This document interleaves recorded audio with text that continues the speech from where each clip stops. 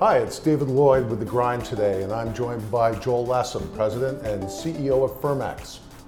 Firmex has offices now in Toronto and in London, and they're rapidly becoming the standard SaaS-based solution for sharing large volumes of highly confidential and sensitive documents for corporate transactions, litigation, and compliance. A little background on Joel. First, I've had the pleasure of knowing Joel for well over 8 years now, watching him grow Firmex. And we actually were growing at roughly the same pace when I was CEO at IntelliResponse, and then I've watched Joel just blow his company out of the water in that growth since then. Joel himself has got over 25 years of business experience, successfully accelerating revenue for a number of different companies. Prior to co-founding Firmex back in 2006, Joel drove the US growth of PointForce Inc., leading to the company acquisition in 2004. And in 1999, well before the bubble, only by a year or two, Joel co-founded Crescent Logic, a software company that provided online equity research publishing tools for investment banks. He's a frequent speaker and podcaster who's interviewed quite often and appears at CEO forums and industry events. He actually studied and has a history of philosophy background in science, and also a Master's of Arts from the University of Toronto, where we all know not only is it great from a standpoint of Master of Arts students, but AI is coming out very powerfully as well. And a Bachelor of Arts from McGill University in Montreal, one of the preeminent universities in Canada. Joel, welcome to The Grind. I'd like to start with just a few general interest questions today to kind of get us started and kind of ease into that one big learning that we'll talk about in a few minutes. So welcome. Thank you, David.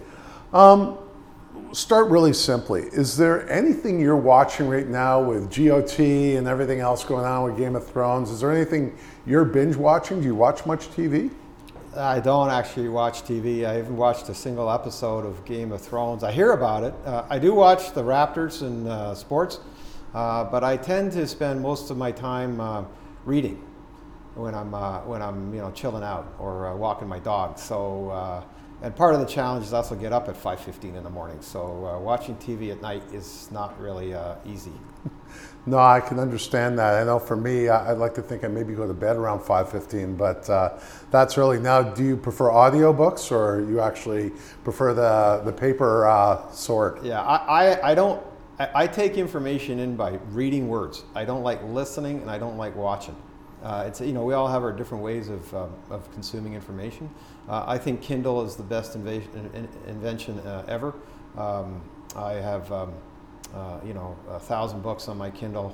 It Wow. gives me access to millions and millions of books. Prior to that, I had a club membership to Indigo, and I go every other weekend. And now this is just far superior. It's just a way bigger library for me to browse, and I read nonfiction. Strictly nonfiction. Okay, so Game of Thrones is never going to factor into your life, and there's no spoiler alert there for you, so I think that's fantastic. Raptors are doing fairly well, so that's always positive. So on that basis, what's kind of the book that's caught your eye or that you're reading right now? I usually have a few on the go, but the one I'm reading right now is called The Billionaire Raj. It's about the rise of business tycoons in India, and the intersection of business and government in India, and just the evolution of that country over the last 20 years. So is it a historical perspective as much as it is about the billionaires, just how commerce is growing in India during that time? It really starts with deregulation in the early 90s. Oh, interesting. And prior to that, developing businesses were very challenging in India because of the amount of regulation. You needed all sorts of government licenses to do anything, so lobbying the government was a key part of your skill set if you wanted to be a successful businessman, which really favored a limited number of people with deep pockets. So, the current, when they started deregulating, that really led to a lot more growth in India, a lot more entrepreneurship. And it's very interesting. It's a 1.3 billion people live in India, but they have their challenges. It's only 37 million people pay income tax in India, for example. Yeah, and interestingly enough, what did it take 6 weeks to wrap up their elections recently? But I find it a very interesting economy, a very interesting country, a fascinating country. It's an English-speaking country. It's a country that highly values education. I tend to gravitate towards books on economic and business development. A prior book I read to that is called Red Flags. It's about what's going on in China. So I like to, when there's any question in my mind, I go and research it. And you seem to like the geopolitical side of it, getting outside the North American bubble and looking at what's happening worldwide. That's right. So before we get into anything too heavy, Joel, what's your favorite destination or vacation place? Do you get to take much time off? I do take time off. I do a couple of things. I love nature. So wherever I can get close to nature, I explore. I would say one area is underwater. So if we go to the Caribbean with our family, and if I can get to diving or snorkeling, I really enjoy that. Or in the case, we recently went to Costa Rica a couple of times. There's a lot of nature there. And in the summer, I try to head up north in Canada to the Yukon. I do self-guided canoe trips and major rivers in the Yukon. Wow. That's another way to get to nature. So is that a great way to knock off so you don't have cell service at the same time up there? That's right. You know what? When you eliminate the internet and cell phones, what is 10 days feels like 2 months. That's interesting. Yeah, I know. We're so distracted all the time, so the chance to break the mobile, wireless cord, so to speak, is probably a great one. Have you ever been to Grenada for diving? I haven't been to Grenada yet. Okay, great place, shore diving or just so many different sites there. So it's amazing for diving from that standpoint. So let's bounce a little bit towards the business side. Obviously, Fermex, has been growing for years now. Give me a little bit of understanding of when you founded it. What was the idea? What was the problem you were trying to solve? What led you and the founders to kind of get that one off the ground? Well, I would step back and say I thought about my life, and I thought when I'm 80 years old and perhaps slowing down a bit. What in my career would I wanted to accomplish? And I was working as a salesperson for entrepreneurs for quite a number of years, and building a successful business was the number one thing. So it was a mission of mine to do that. Now, Fermex was my second attempt. It don't always work out the way you want to. And so the difference, though, when I started Fermex is I was 39. Had a house, had a mortgage, had a wife, had a newborn. So failure really wasn't an option. Yep. And so when I came across the opportunity, my co-founders had developed a deal room for a law firm here in Toronto. And I realized that the current competition was offering it in a manner that was both expensive and drove less customer value. And so I saw a market opportunity to take a subscription-based virtual data room to the market with an inside sales model and digital marketing. And, that was fundamentally, I just took advantage of a market opportunity. And when was that? Was that 2006, roughly? Yeah, we got off the ground in late 2006. And so now it became apparent that the business would need a bit of capital if I wanted to keep making, although I ended up selling my house, but at the time mortgage payments, and putting food on the table. And same with my co-founders, we were all about the same age, and we had kids to feed. So we took in a little bit of angel money, paid in capital, $4 million in paid in capital. But we had a capital plan right from the beginning to build the business. And the business was effective at selling increasing number of customers quarter over quarter, year over year. So, we got to profitability in relatively short order. So this wasn't this attempt at being a moonshot unicorn. This was actually about building a real technology company that could carry its own weight. That was the focus, was building a real company. I had an early recognition, two things. One is I recognized the size of the TAM.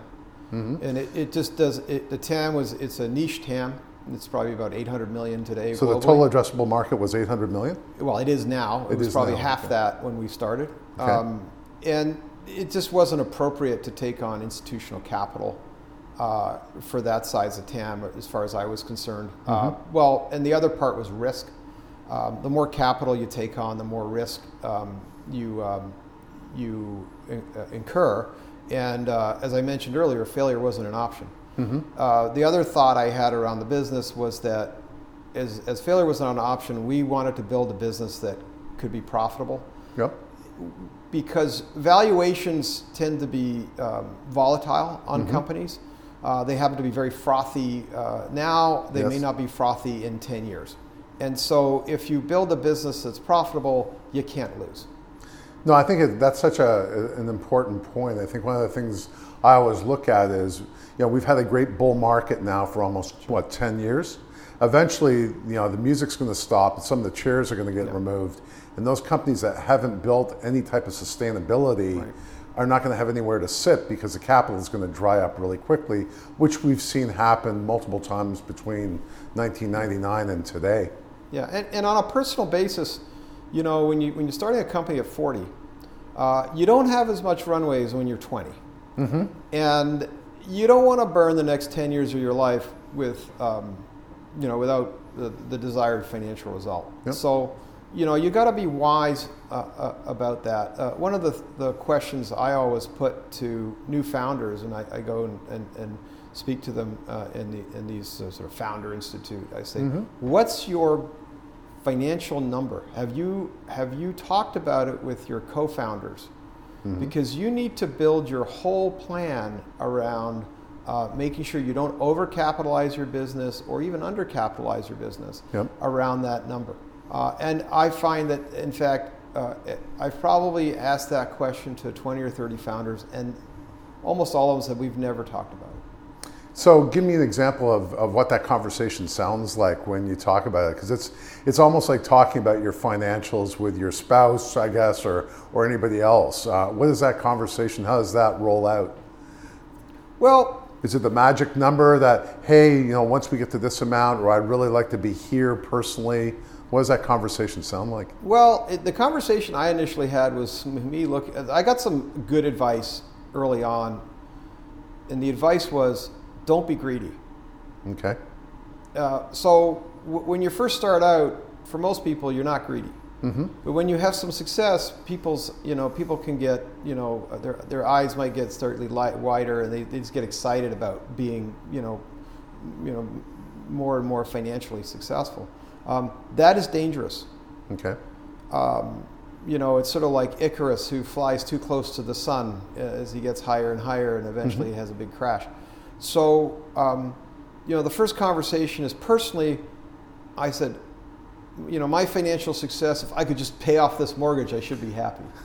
Sort of set the bar. You sure that works that way? The mortgage, But when we sat down with the founders, we came up with a number. And I like to pose the question to this when I talk at forums. I say, look, if you have a 1% chance of making 100 million, I'll give you a choice. You have 4 choices. You pick one. 1% chance of making 100 million, 5% chance of making 10 million, a 30% chance of making 5 million, or a 50% chance of making 2 million. Which one do you pick?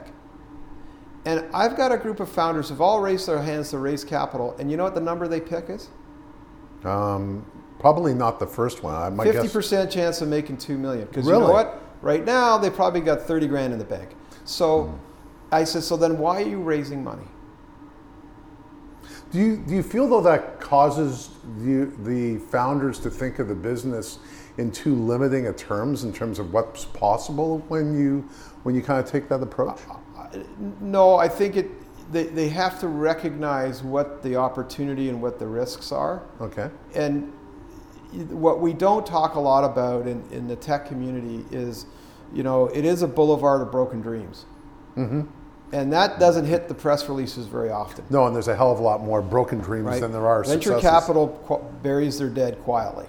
And so I feel for these founders who are mortgaging their homes or selling their houses or putting it on the line, taking big risks. It's like, okay, I want you to be successful. I want you to be able to pay off your mortgage and put your kids through university and have a good life. Yep. So these are the things you want to think about. And there's many ways, other ways to mitigate your risk. Yep. So fortunately, and you need to have alignment between your founders. Right? If one founder wants to have a $100 million outcome, the other founder will be happy with a $5 million outcome, you're going to have a problem. Yep. Yeah, lack of alignment. Lack of alignment. And so one of the fortunate things with Firmex is the three founders, I was with two other major founders, we had alignment in that number.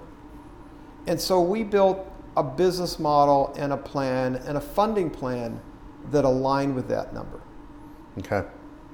Now, what happened, because obviously I know some of the background of Firmex, you would have overachieved on that potential number with the way you've grown the business. So how did you come together to kind of reset the level? Because I'm sure you must have in some ways reset at different times what we've accomplished, or we're at a position where we could have that surety. Is that good enough, or do we want to push it even farther and harder? It was a reminder. To be honest with you, so I wrote a 5-year plan that took 10 years to achieve, as is common. But we did achieve, I would add that we have accomplished our number. Yep. And so it's sort of like we've achieved that, but now we've to some extent, because we've been through 2 private equity secondary transactions. Very successfully, by the way, so that's amazing. So now that we've put that to bed, yes, we can take more risk. So what you're saying is, because in some ways, and I think we see that a lot more over the last 3 or 4 years, where you can take some off the table, kind of create that, I wouldn't say safety net, but you kind of lock that in. Now you're playing with the house's money, you're not playing with yours the same. It almost leads to a different risk profile, or at least a different level of thinking. Is that what you're suggesting? Or yeah, I think that's, just from a... It's still, you have money on the table, don't get me wrong, but it's not, it's now a different proportion and you're in a different place. You sleep a little better at night. As they say, famous line, entrepreneurs sleep like babies. They wake up every 2 hours and cry, right? That has finally ended. Yes. But you know what I find really fascinating, despite all that, you care just as much about the success of the business. Success in and of itself is so critical to what drives you and to put in the effort and time and work to build the business. I would add another thing. We've talked a lot about financial, but perhaps the biggest reward is to build an organization where people succeed. And sometimes when you join a company, sometimes they're good, bad, and ugly. Sometimes they're good, and sometimes they're somewhere in between, and some of them they're not so good. Yep. When you found a company and are really help choose the leadership of that company, you build a culture.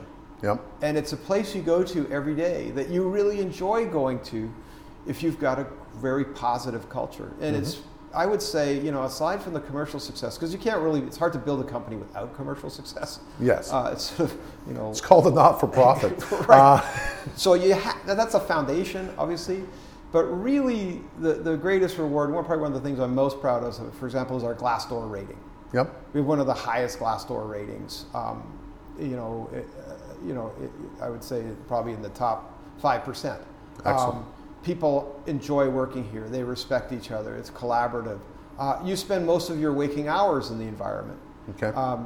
And so, as an operator, that is so important.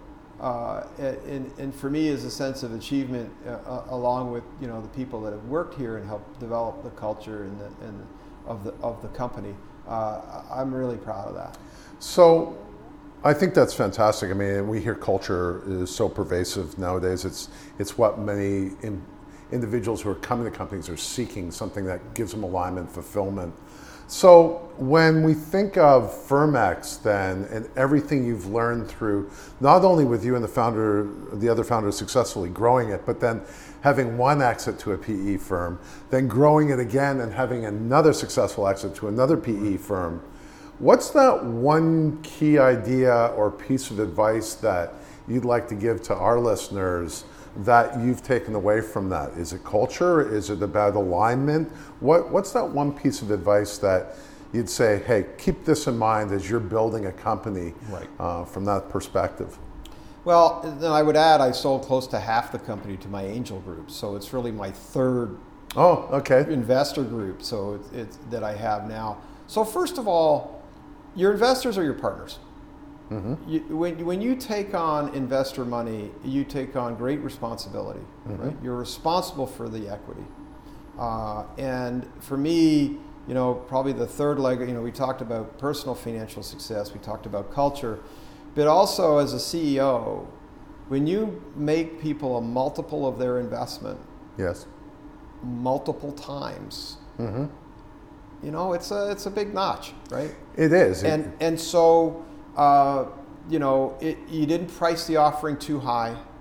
You didn't get greedy on the raise. Mm-hmm. You were careful on you didn't cram down the equity. You didn't wreck the equity. You didn't wreck the cap table. I think that's always been really important to me.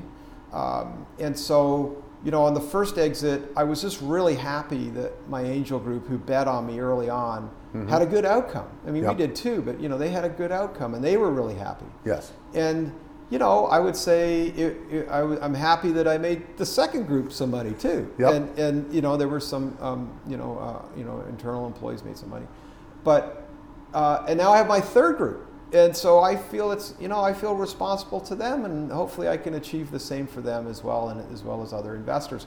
So, but I would say I was well positioned for investors because I was there were 3 founders, but there really were effectively 5 founding shareholders. Yes. And then within 6 months of founding, we had an angel investment group. I was reporting to shareholders from day one. Okay. On a quarterly basis, on diligently quarterly basis. And so I always had a lot of respect for them. I think a founder who's never had investors may come as a surprise that they have this extra responsibility and duty, and they needed to be transparent and open and have a good relationship with an investor board and so forth and so on. Mm-hmm. And I've had an investor board for 12 years. Yes. And so for me, it wasn't that big a transition from, an angel group to some extent to an institutional group, a little more formality mm-hmm. With processes, but also strong alignment, with private equity versus venture capital. They are aligned. They don't believe in failure as an option, mm-hmm. Whereas venture, it's part of the mix. Yeah, it's a spray and pray, right? And so failure not being an option. Alignment in the class structure of the shares, so there's not mm-hmm. someone with a preferred or and non-preferred was really important to me. But also alignment on how you're going to run the business, and with private equity and how I run the business, failure not an option, make profits, grow efficiently. Mm-hmm. That has been really good, a really good alignment for me and these investors. Okay, so I think that's really important. So the takeaway is if you're going to have investors, you really have to make sure that, because we hear so often, there's stupid money out there, just take any money that comes, but there's a fiduciary duty the CEO really has to making sure that they're well aligned with the interests that they have in growing their business and the investors who are actually putting the capital in to really give them the accelerant to do that. Yeah, that's correct. Fantastic. As we kind of wind down a little bit here, one of the questions I'm curious about, that's a great piece of advice you've given us for founders to think about as they move forward. Was there any favorite piece of advice, you mentioned something off the top, that you were given that kind of has stuck with you through your career of really building a company from that standpoint? Well, other than don't be greedy, which was really good advice. Who gave you that advice, if I can ask? What persona gave you that advice? It was a fellow, his name was Michael Diamond. Okay. Cadillac Fairview family. He had a software company in the 80s. He's older than me. They could have sold in the late 80s, but they said, you know what, we could make even more money. Of course, we had the housing correction in the early 90s and ultimately sold for less opt. And that's, I think, what he was referring to. Yeah. I took it to perhaps another level where I thought just personally, don't get corrupted by success or power or whatever it is, right? So not just money, but remain down to earth. Okay. Be grounded.